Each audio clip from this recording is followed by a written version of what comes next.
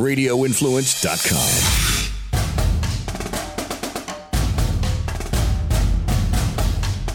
It is officially week 1 of the college football season, and this is episode 2 of Rush the Field, a college football podcast for you, the diehard college football fan. I'm Scott Seidenberg, alongside veteran coach and scout Chris Landry from LandryFootball.com. Chris, week 0 games were fun, but now the real fun begins with the first Saturday of the college football season approaching. I can't wait. I mean, what a 5-day extravaganza it's going to be. You know, get our whistles wet on Thursday and Friday, and just a load of games on Saturday that are going to be fun. And then we get the bonus Sunday and Monday games. So it's going to be a lot of fun. And some big matchups, Scott, that really are going to set the early tone for the season for some teams. It's a lot of football left after this weekend, but getting off to a good start. Now, worry about some of the teams that don't get off to a good start as to what it might mean for their goals of the year. And you know what I love about these early season matchups that have basically become like bowl games is that it means so much for these teams, because a win or a loss, I know it sounds crazy because it's only the first game of the season, but it could make or break your season. Some of these teams that are playing in these games, Chris, they can't afford to lose here in week 1. Well, no, it's exactly right. And that's what separates college football from any other sport.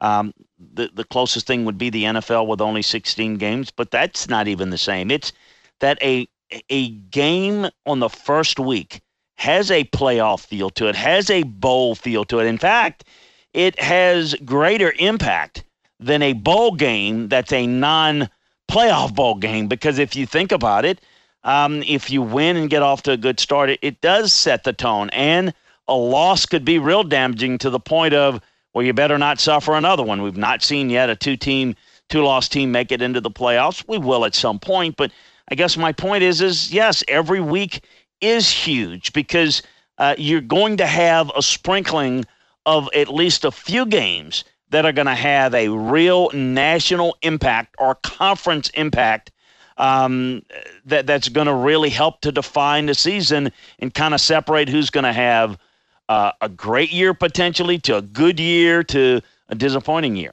Well, we'll get into these games coming up in just a few minutes, but I want to start off with the Urban Meyer situation at Ohio State, because this is the first time that we're here talking about it now on this podcast. Suspended for 3 games, Chris, and I think you and I shouldn't speak for you, but for me, I think the only reason why Urban Meyer has a job right now is because of the numbers 73-8. That's his record as the head coach of the Ohio State Buckeyes. If this were any other football coach in the country, not named Nick Saban or Urban Meyer, whoever, they would be out of a job. But because of his standing at Ohio State, that's the only reason why he got a 3-game suspension instead of being fired. Yeah, I think anyone would be naive or foolish to think otherwise. The reality is, and you get a lot of people with a lot of opinions. I've went ahead and read thoroughly the investigation, which is, again, done by Ohio State people. Many of them were ties to the university, and it was pretty clear that they had more information on Urban. And I mentioned this when people ask me, well, what's it going to happen? I said, I don't know what they're going to have. I don't know what they're going to find, and I don't know how much of that's going to be uncovered. Pretty clear. We find out a lot of things that were very intriguing. The minute this came out, what's the first thing Urban Meyer did?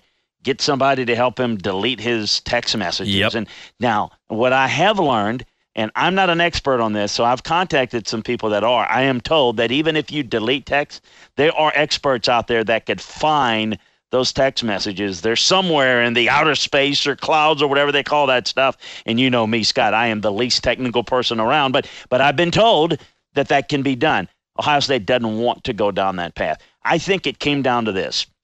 President Drake, I think if it was his call and only his call, and there wasn't a $40 million buyout, I think Urban Meyer would have been fired. I think that the fact that they knew that while they had some things on him, what was the level of provability in court? That was a concern. They didn't want to get into a lawsuit. They didn't want to get into the money and the cost.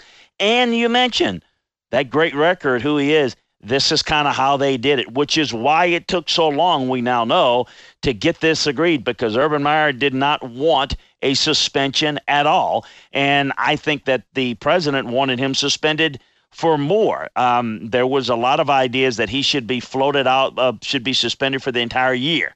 That's what the president wanted. So obviously it came down to the point of they called Shelley Meyer. That was to people that on Urban's side said that we need to get Shelley in here to convince him to take this deal. And then they called Gene Smith in and his wife to get him to Urban to accept the deal. And you could tell by the press conference that Urban was there like somebody beat him with a bat to get there, because he didn't want to be there, any more than you'd want to be stuck out in the rain on a cold day. I mean, he just was clearly unhappy. And I think that this became a very contentious situation.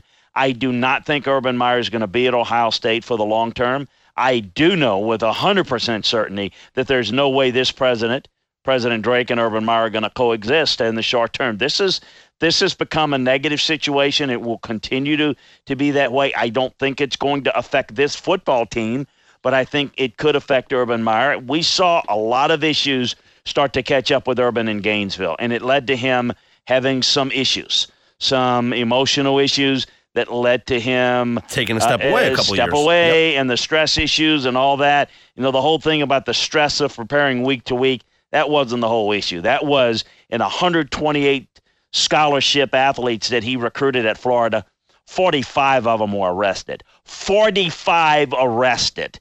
Not others that got into trouble. That's not included in that group. Mm-hmm. So you're talking about a lot of issues there that that really came to the surface, and I think this is going to bubble over. And I don't know that he's going to be there. I don't know that he's going to be there next year at this time when we're talking about the Ohio State 2019 team.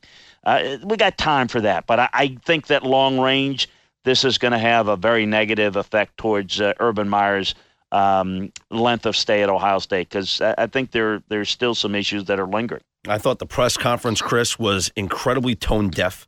The fact that he apologized for being in that situation, for him being in that situation, no apology to Courtney Smith, I thought was so pathetic. And then to release a statement on Friday, typical news dump Friday, by the way, at 5 o'clock, releasing this statement that was written on his iPhone, just unbelievably tone deaf from the part of Urban Meyer. Just another smack in the face to Courtney Smith and all victims, frankly, of domestic abuse. Well, and let's just call it what it is. He didn't release that statement. It was basically the president and the university in the powers that be saying, we're getting killed. We're getting killed because of that dumb press conference. Yes. Yeah, and so, they wanted him to have a press conference and make an announcement. But then, he didn't want to do it. And then they realized, putting him out in front of somebody, with the way he handles things poorly, we could just be digging ourselves a different hole. So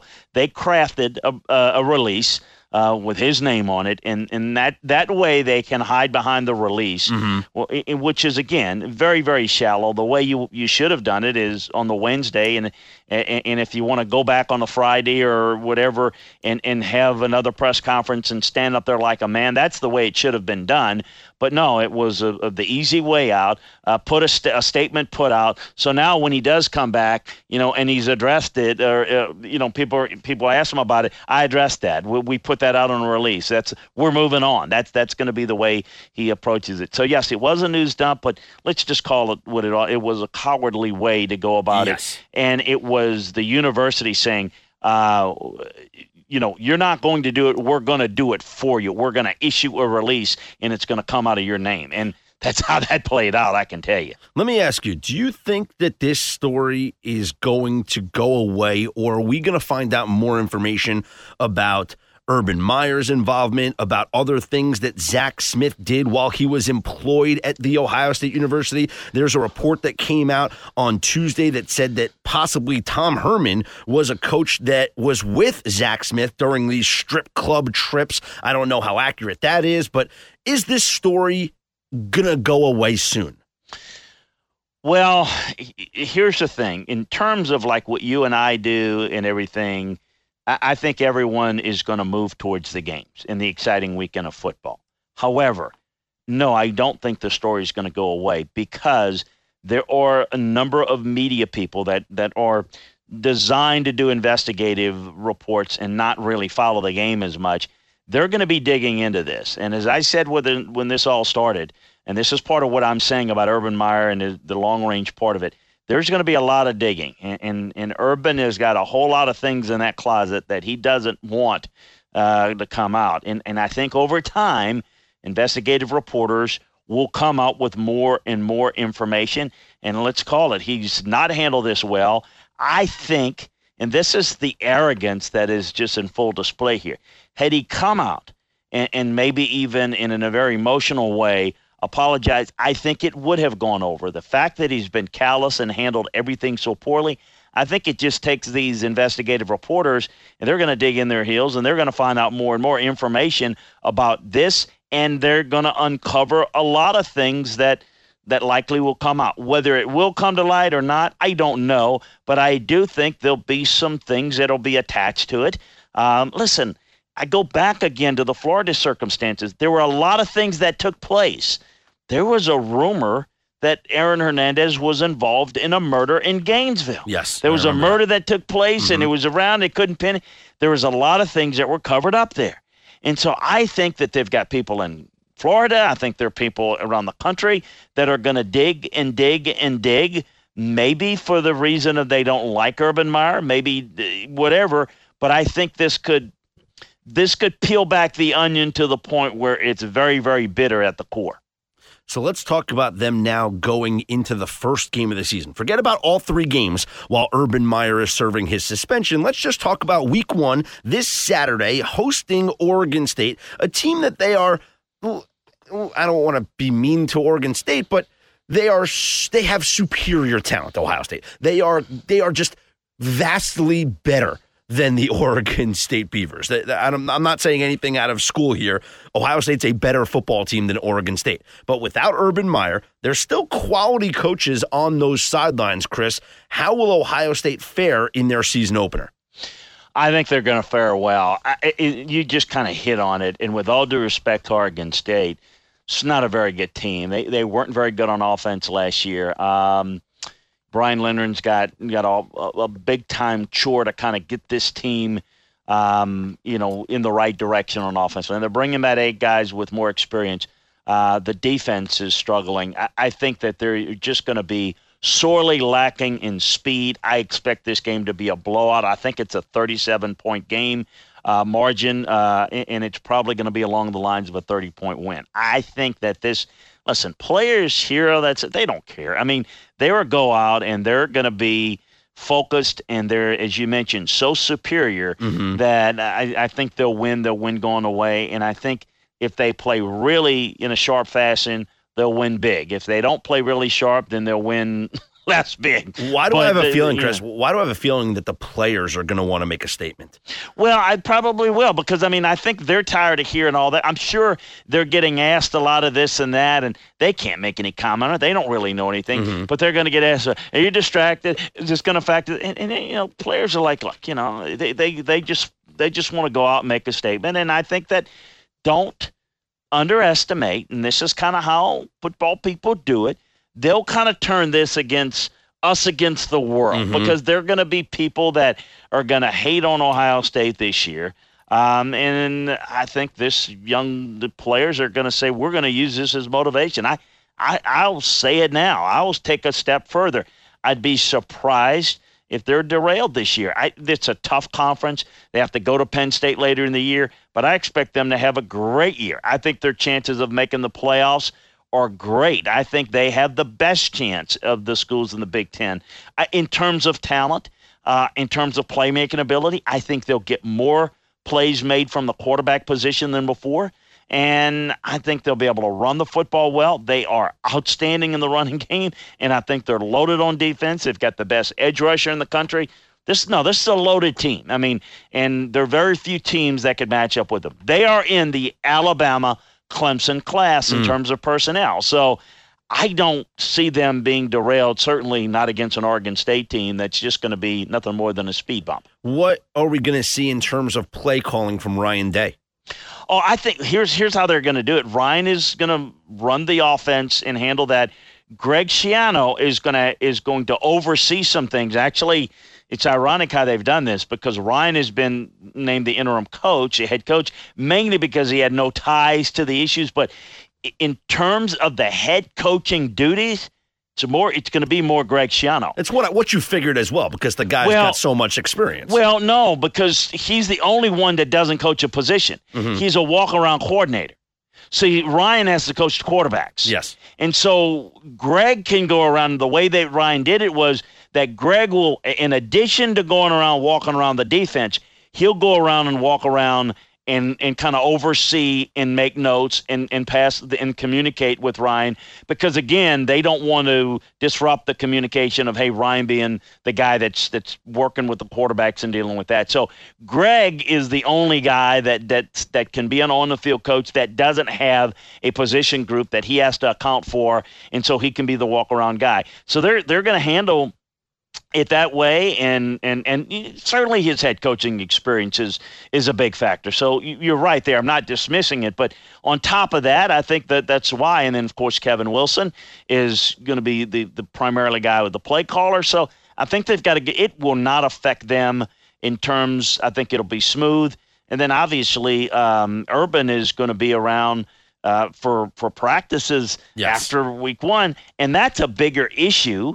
And quite frankly, having a guy, if you could take the games, the game away and practice, that's a better situation for them than if you said you can be there at the game, but you can't be there at practice. I mean, to be honest with you, to be there at the game, if you hadn't been there at practice, you've got minimal effect, but being at practice is big. Now, the only thing they'll have to adjust to, and they will, is this is where Greg will call in. All right, what do we go for it here? In this situation, clock management issues. That's something you got to work with as a staff that Urban would oversee. But like I said, he's going to be back and going to be able to communicate all that and put all that in place. I think, to be honest with you, when he does get back full time, it'll be more streamlined and organized than it's ever been before. It's not going to have an effect on this team, I don't think, at all on the field. And let's face it, the biggest issue that they're going to have this Saturday against Oregon State is probably staying focused, and that's where Greg Schiano can light a fire under their you-know-what. So that's their biggest issue because they'll be winning by so many points, it might be easy for the players to tune out. But then again, they could want to make a statement. Let's talk about some of the other Week 1 games, Chris. And you know what? Before we do that, why don't we go back to Week 0, which is still Week 1, but we call it Week 0 because it's the week before the first Saturday in college football. There were 2 intriguing games out of the 4 games that we saw already played last week. Hawaii and Colorado State, I think, caught a lot of people by surprise. People felt that Colorado State was going to roll over this Hawaii team, but I actually like what I saw from Hawaii. I thought that they, and tell me if this is fair, I thought they looked like the more prepared team going into that game. Is that a fair assessment based on what you saw? It absolutely was, and the first thing I thought of, and here we're talking about the distractions with Urban Meyer and Ohio State. Here's a case where I think clearly that the problems they had at Colorado State with Mike Bobo being his health and him missing practice, I thought Colorado State looked off the mark. They looked sluggish. They looked a step slow. They looked like they weren't ready.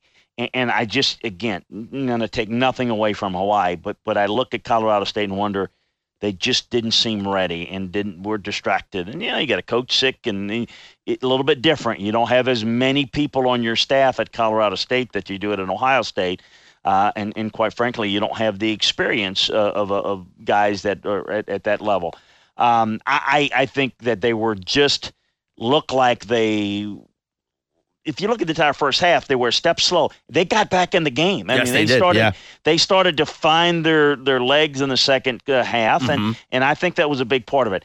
I was impressed. The young quarterback at Hawaii is a good one. I can't wait to see. This is going to be a lot of fun. I'm excited about Hawaii Navy this week and see if Navy can keep a ball away from that offense. And then I would expect watch what I tell you if Colorado State doesn't rebound and at least play Colorado very well. This is a huge game for them. It looks like Mike Bobo, that is back and in his normal routine. So yeah, I was impressed by Hawaii, no doubt about it. And I tell you, I was impressed by Wyoming's defense. Now New Mexico State's bad, I get it, but this is a pretty good defense, and I cannot wait to see what the defense can possibly do this week against Washington State. And that'll tell me how good that might be, the team that's to look out for in that league. Everybody's talking about Boise, but Wyoming's defense is for real. Yeah, you talk about Wyoming's defense. I was too busy focusing on Nico Evans running all over the field. I mean, this kid's got some ability. Yeah, he does. He really can scoot. And, to me, you find a number of these guys that just have a lot of ability that maybe doesn't meet the size requirement or the overall speed requirement, or get lost in the crack. They've got some guys that can play. He's one of them. You know, when I'm thinking about guys like that, and maybe he's not in the mold of this player, but I'm talking about the guys that don't play for the big powerhouse programs but have the ability, like a Donnell Pumphrey that played for San Diego State. That's kind of like the mold that I'm looking at for these unsung players. Yeah, the guys that are 200. 210 pounds and maybe 5'8.5", 5'9". Those guys that can, again, maybe doesn't fit the profile and come from maybe some good programs that don't play a lot in high school as maybe they're backups behind some better players, or they come from smaller schools that they get overlooked in recruiting and they just get developed. And that's what conferences like the Mountain West and the American Athletic Conference USA and all those leagues just live off of the guys that you got to develop, and he's certainly a good one. Well, speaking of the American, they will be on display Thursday night. The defending national champion, Central Florida. Well, they might raise a banner their first home game, Chris. They might. I'm trying to figure out when the White House visit's going to be. Well, Central Florida comes into the year as the 21st ranked team in the preseason AP poll. They will take on UConn in the first game here on Thursday. Are we expecting another top-tier season from Central Florida? I think it's going to be a good year. I think it's going to be a challenge, though. I think here's where all that talking kind of puts a bullseye on your chest. Oh, it may be great. And listen, I guess what's the saying? There's no such thing as bad publicity. Some people live by that. Hey, I don't care what you say about me. Just get my name right. That whole theory, that's what they've done all year. This is a good team. I think Memphis is good. I think Navy's good in the West. Yep. I think Temple's a good team in the East. I think South Florida is really good. But Central Florida is the team to beat. But here's what I'm saying, is all that attention you draw to yourself, while that might be comical to other programs in the AAC in the offseason, now once it gets into the season, you're going to get guys that want to basically – knock them off the pedestal. It's going to be tough this year. They've got an outstanding quarterback in McKenzie Milton. Snelson's a really good receiver. Jordan Johnson leads up good offensive line. I like the defensive line led by Tristan Hill, and they've got good players on all levels of their defense. I think they're the most talented team in the AAC. But again, new coach, new direction. I think that they'll do a good job, have a good season. And I think Josh Heupel, is going to have a challenge, though, because now you want to be a big boy, you want to play. It's going to be a challenge to go on the road. And they've got Pitt, they've got SMU, they got to go to Memphis. You got to go to North Carolina. Got to go to North Carolina. Now, North Carolina's got, we'll see how many of those 13 guys get back from selling the Michael Jordan shoes. I think it's going to be challenging, and I don't think they'll go unbeaten. And even if they do, and God bless them, I thought they had a good year last year. I just got to remind them that, winning one bowl game against a good team and some pretty good teams on a very mediocre schedule, it doesn't require you to vote those guys as a national championship team, even though you're unbeaten. Yeah, not quite. Not in our eyes, Chris. Certainly not in our eyes. The game of the night, though, on Thursday night, that's going to be in West Lafayette. Purdue and Northwestern in a battle of two teams that actually could pose threats to Wisconsin in the west side of the Big Ten. Yeah, here's the thing about it. I'm not quite sure that Purdue has the personnel to hang in the West race, but Jeff Brom has done a good job, and they certainly exceeded the expectations last year. And I like the contrasts in styles. They're going to want to get some tempo. They're going to move the football through the air. And Wisconsin is the grinded-out, really good team, physical at the line of scrimmage. This is going to be an interesting kind of the old, typical what we consider Big Ten teams. But if you think of the West, it's Wisconsin and everybody else. Mm-hmm. Iowa has got a good team. Nebraska's in a bit of a changeover, and I think will be improved under Scott Frost. I think Purdue is certainly could be in the mix if they win this, but Northwestern is the team that intrigues me. If Northwestern goes and wins this game, this gives them a little notch in an early Big Ten chance. And listen, I don't think anybody's going to beat Wisconsin, but staying in the West race is what I'm talking about. And I think the winner is at least off to a good start. The loser is going to face an uphill battle to at least be in that conversation with Iowa and whoever else emerges behind Wisconsin. Speaking of that division, tell us about Adrian Martinez, the quarterback that's going to be the starter for Scott Frost at Nebraska. Scott loves him. I've seen a little. He's an exciting guy. Listen, it's funny.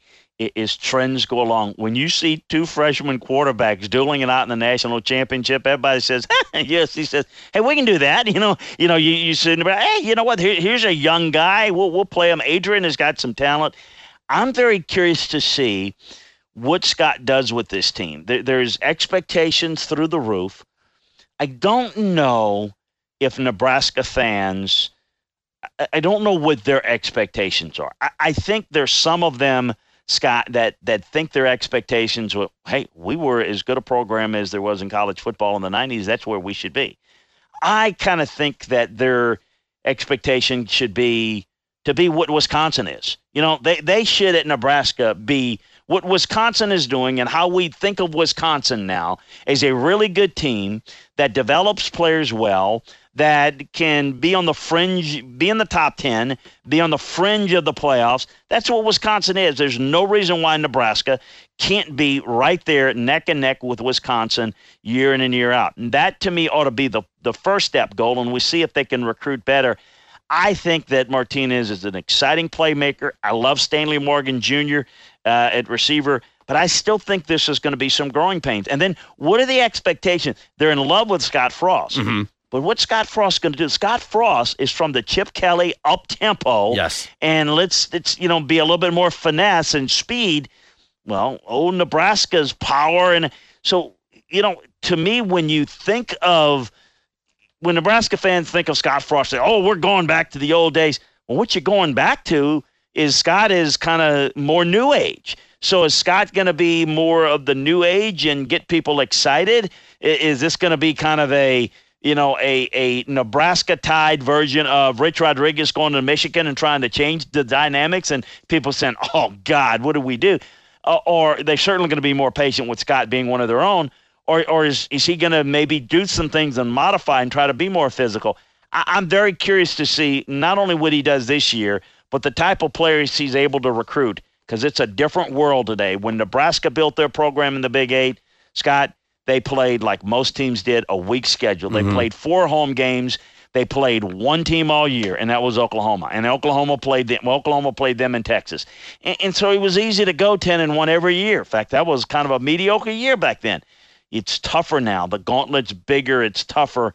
It's going to be interesting to see how Scott puts a stamp on this new Nebraska. There's no relation from Adrian Martinez to the former Nebraska quarterback Taylor Martinez, right? No, there is not. Okay, no. Just a coincidence. I got it. Okay. A lot of people seem to be asking that question because obviously Taylor Martinez played quarterback at Nebraska, and now their new quarterback is Adrian Martinez. I don't believe that. I say that I don't think so I do either. Not think so. I think we would have heard that, or if it were. I am not aware that they're related if they are. I have no indications that they are in the conversations that I've had with him and studying him. That never came up. So if it has, it was something that people decided not to discuss. Yeah, I don't think it is. Well, we talked a lot about Wisconsin. They open up the season at home on Friday night against Western Kentucky. And I look at this game like I look at the Ohio State game, Chris. Wisconsin's just a better team. Although I have read some interesting things on LandryFootball.com in the film room breakdown of this game about Western Kentucky and their passing offense. Now, what kind of threats do they pose to Wisconsin? Yeah, it's a different style. I mean, Drew Echols, this group, they can throw the football. So it's a little bit different in terms of it's a different style. I mean, Wisconsin's better, but they're different. They're better in that they're going to try to compress this game. They're going to wear down Western Kentucky's defense, play ball control, and that'll be it. But I do think that Western Kentucky is capable of making some big plays. And, you know, if Wisconsin is sloppy with the ball, turn the football over, what have you, then, you know, that's where it could get a little bit, you know, hairy. But I think that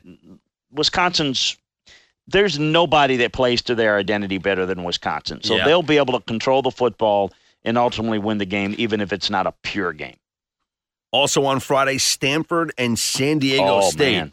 I mean, this is going to be the game one of Bryce Love's Heisman campaign. And whenever you have a Heisman campaign, you can't have a bad game. And not only can you not have a bad game, Chris, but you can't have a bad game when the eyes of the nation could be on you. Now, Stanford plays a lot of games late at night. Obviously, they're on the West Coast, so there's a lot of East Coast bias, and people don't stay up to watch those Pac-12 after dark games. But this is a Friday night game, Chris. It's not the late night Saturday. It's a Friday night game, and people will be watching to see what Bryce Love does in his opener against San Diego State. Yeah, particularly since everybody's just clamoring for any football, you know, and you're right. And let me say this. Unlike the other games that we've talked about, and a couple of them, though the Western Kentucky's Oregon State's really not capable of beating those teams, even if a Wisconsin or Ohio State plays poorly. San Diego State is capable of beating Stanford if Stanford doesn't play well. Stanford's the better team. They play their best game, they win. But I'm telling you, this San Diego State team is good. Rocky Long is an outstanding coach, very underrated. They get good players, really good players there. I think this team's very, very good, and I think they're going to contend in the west of the Mountain West. And, you know, we talked about Wyoming and Boise there in the mountain. That's the strength. But they will be able to run the football. Yes, I know they've lost all those back. Juwan Washington's a good back. He's another one of those guys, a little smaller guy. But they've got a good offensive line. They run the football well. They play good defense. You know, they've got two offensive linemen that I think can be pro prospects down the line. I think this is a dangerous game for Stanford because it's the first game, and if they play sloppy, San Diego State's capable of taking this game into the fourth quarter, and it'd be a game. Stanford's on the mark, and they're sharp.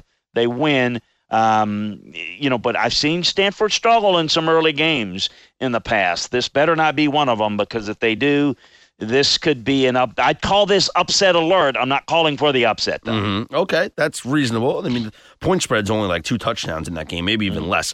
So I think Vegas expects it to be closer than what people would think when they just see the names of the teams without knowing much about both the teams. Moving on Saturday, I think an interesting opener is Texas against Maryland. Maryland's got all of the stuff going on with DJ Durkin and everything that they've been through this preseason. But Texas, and they could have their own issues with Tom Herman in the news here this week.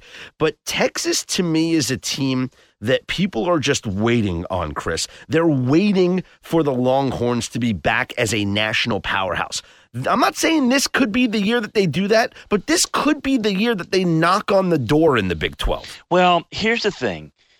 When you go into your first year as a coach, it's about setting the standard for your program. How are you going to practice? How are you going to meet? How are you going to play? And it's about establishing that. The second year, you really need to start to get guys to play, and you start to put schemes in a little bit more. But let me just say this. This is one of these games in my view. Texas goes in, and they just get beat by Maryland last year. If that doesn't awaken this team this year, and to the point where they go out and want to punch those guys in the mouth, as you mentioned, with their distractions and whatnot, I mean, listen, that's an investigation that looks like it's a long way from getting done. So I expect Matt Canada to be the head coach this year all year long because I don't think DJ Durkin's coming back. A lot of distractions. Matt's going to want to put his best foot forward. And this is a pretty good Maryland team. This Texas team has to stand up and be a man and say, we're back, not back all the way. I don't think they can make a real big statement like, hey, make a run at things, but they got to beat Maryland. You got to beat Maryland. Maybe USC, TCU are questionable, and going to Kansas State and Oklahoma are a fight. Oklahoma State, West Virginia, you better beat Maryland. If you don't, people are going to start to just – Tom Herman won't be in trouble after year two unless some of this off-the-field stuff starts to get worse and worse. But this is one of those games that will start to just gnaw at the Texas faithful. I'm telling you, this is a bigger game than you might think, and the pressure is on Texas and Tom Herman to respond after last year's beatdown. All right, Chris, let's get into the big boy games here. And again, no disrespect to any other teams, but we're talking about number 6 Washington, number 9 Auburn, the Chick-fil-A kickoff at Mercedes-Benz Stadium where the roof is going to open and close, and they got that whole thing figured out. And because it's a Saturday, Chick-fil-A is going to be open, so everyone's going to be happy there in the stadium. But tell me why this game has college football playoff implications. Well, first of all, you say everybody's got that figured out. I don't know if Auburn's got that stadium figured out. I mean, they lose the bowl game to Central Florida. They lose to Georgia. I mean, they've lost their last 3 games in that stadium, so I'm not quite sure how excited they are to be there. I'm just kidding. They are going to be excited. This Auburn team, to me, is very talented. I think Jarrett Stidham's one of the top quarterbacks in the country this year, Chris. He is. I think he is. And he would get we talk about the Heisman vote right now and Bryce Love before. I think Stidham should absolutely be up there in terms of preseason favorites. He's a talented guy. He is the most talented guy of the quarterbacks in the SEC. He's the most talented going into the season, and I'm very excited to see what he can do this year.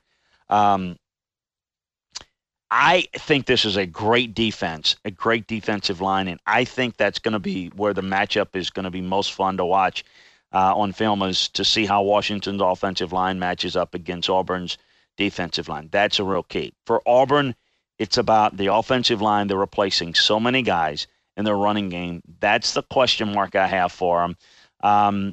I do think that I look at Washington, and I know what I'm going to get with Washington. I know that they're well coached, they're physical. Jake Browning took a step back last year. Myles Gaskin's a really good back. They lose a lot of guys off that Washington team. Auburn's the more talented team. Mm-hmm. If both teams play their best game, Auburn wins this game by 10, maybe 14 points. They're that much better. Wow. However, Washington is a superior coach team. And I don't ever know what I'm going to get out of a Gus Malzahn. You're right. I mean, this guy, I mean, even you can take the LSU game last year, dominated LSU up 24-0 and completely get out coached and like they completely lost their mind and lost the game. That was one game in which you saw the good Gus, bad Gus. And we see that all the time with the guy. That's why it's so frustrating because Auburn has not had any consistency. They've been really good. They go out, they can beat Alabama, they can beat Georgia, they come back and just get their butt whipped by the same team. It's just woefully inconsistent. So what are you going to get? I would be hesitant to say Auburn's going to blow Washington out because I don't know what Auburn team is going to show up. And I think Washington is going to be the more consistent team, the physical team. So I don't know. I still would say Auburn because they are the more talented. But again, I think I've made my case for this is why this game is going to be a lot of fun. And if Washington wins it, they're in good position.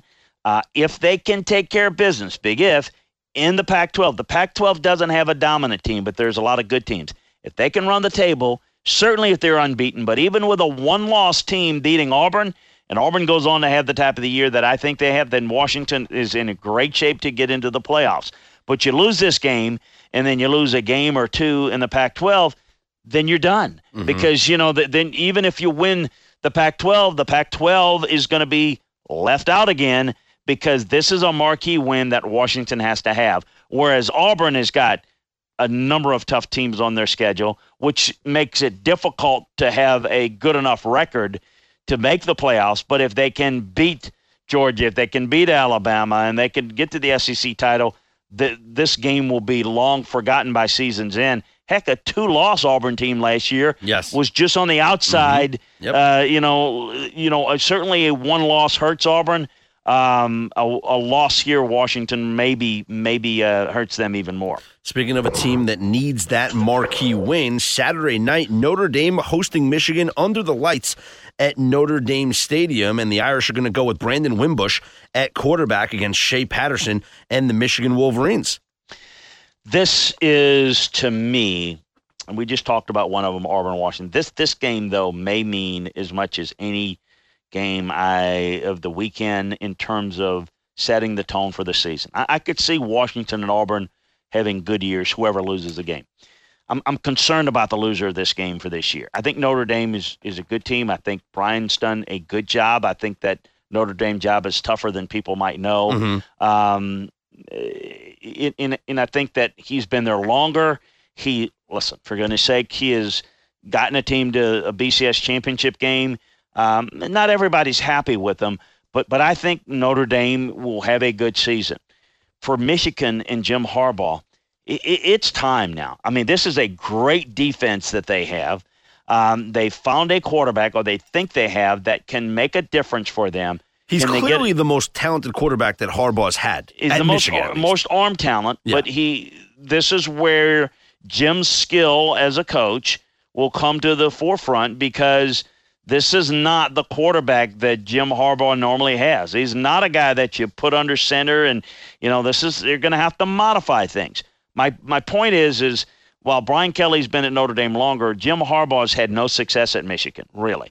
And in his 4th year, if he drops this game, what does it mean for him? I mean, then you go in, I still think they'll have a good year, but you still got Wisconsin, you still got to go to Michigan State, you still got Penn State, and you got Ohio State at the end of the year. You lose this game, this is going to be a disappointing year, because they're going to end up with 3 losses, maybe 4. And that's not what they expect in the 4th year of Jim Harbaugh. So as much pressure as there is on both coaches, I think it's more on Jim Harbaugh and getting off to a good start. Look, if they win this game, they'll end up being a 6-0 going into Wisconsin, I believe. So then you build up some momentum, and then you're into conference play, and perhaps you've at that point beaten Nebraska, Northwestern, and Maryland. Then you're off and running. Then we can start talking about, hey, what type of Michigan team is it? And then, but I just think a loss here nationally against a team that is kind of an old rival that's good to get back on their schedule would be really a tough way for the Michigan faithful and Jim Harbaugh to start the season.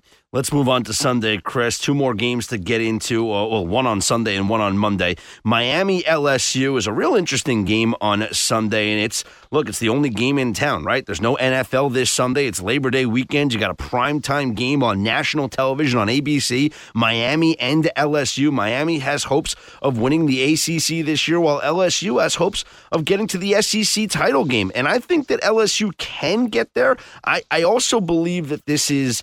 I don't want to put the pressure on right away, but it's a make or break year for Ed Orgeron.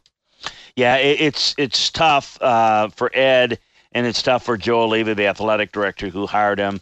I think that anything short of an impressive season, which I think it's going to be difficult. Their schedule's difficult. 8-4 might be a really good year for LSU this year, and there'll be some people that'll be disappointed with that. I look at this game, and I think Miami's a little overrated relative to where they're rated. I don't see them as a top 10 team. Now, listen, I think they are the team to beat in the Coastal, no doubt.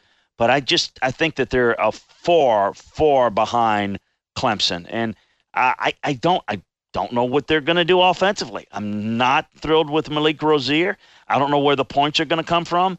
I think they've got some talent on defense. They lose some key guys, but I like their linebackers. I like their secondary. LSU, love their defense, love the talent there. I think they're very good secondary as well. They're not as deep on the defensive line, but they're good. Like their linebackers, particularly Devon White, outstanding. But what about LSU's offense? I mean, are we going to see 20 points scored here? I mean, not total, but the winner have 20 points in this game? I don't know. It's going to be fun to watch. LSU, for the first time in a long time, does not have a bell cow running back. They're having some problems with receivers in camp catching the football.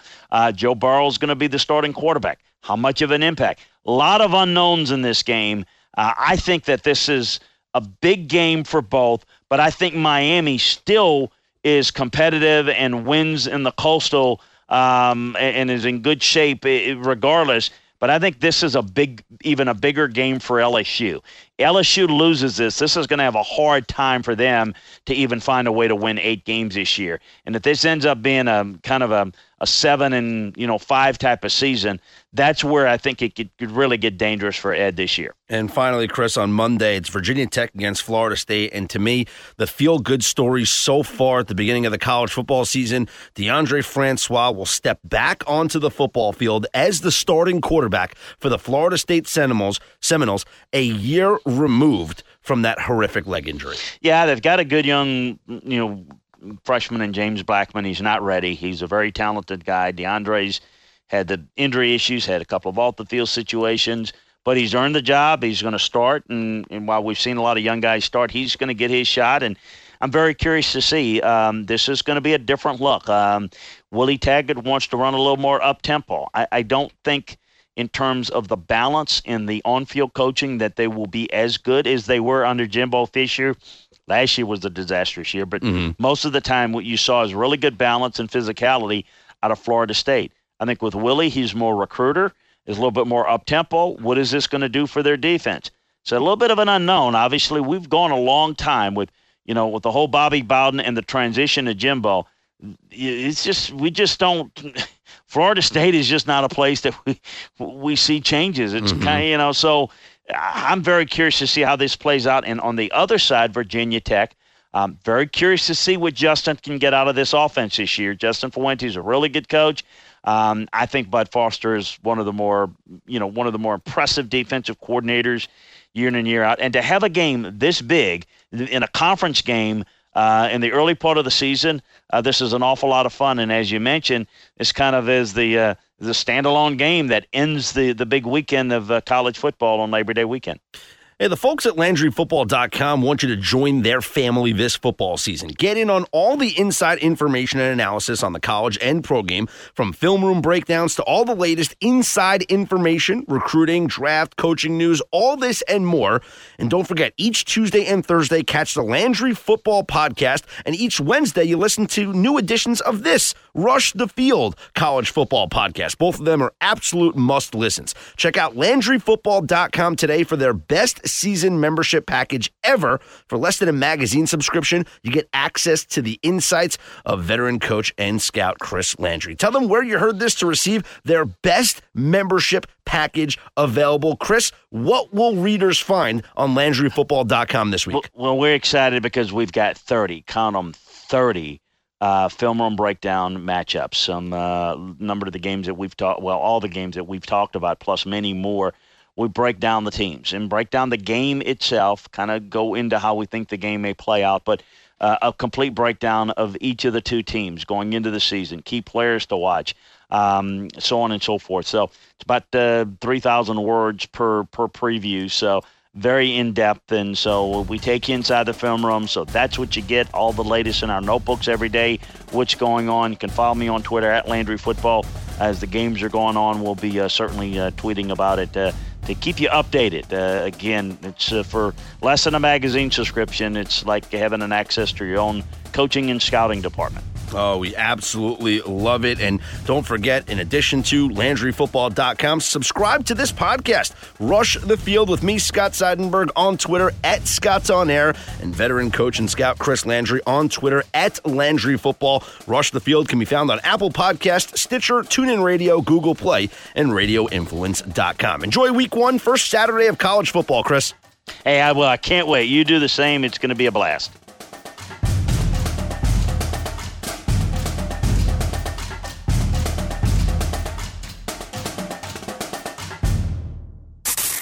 This is an In the Trenches with Ian Beckles.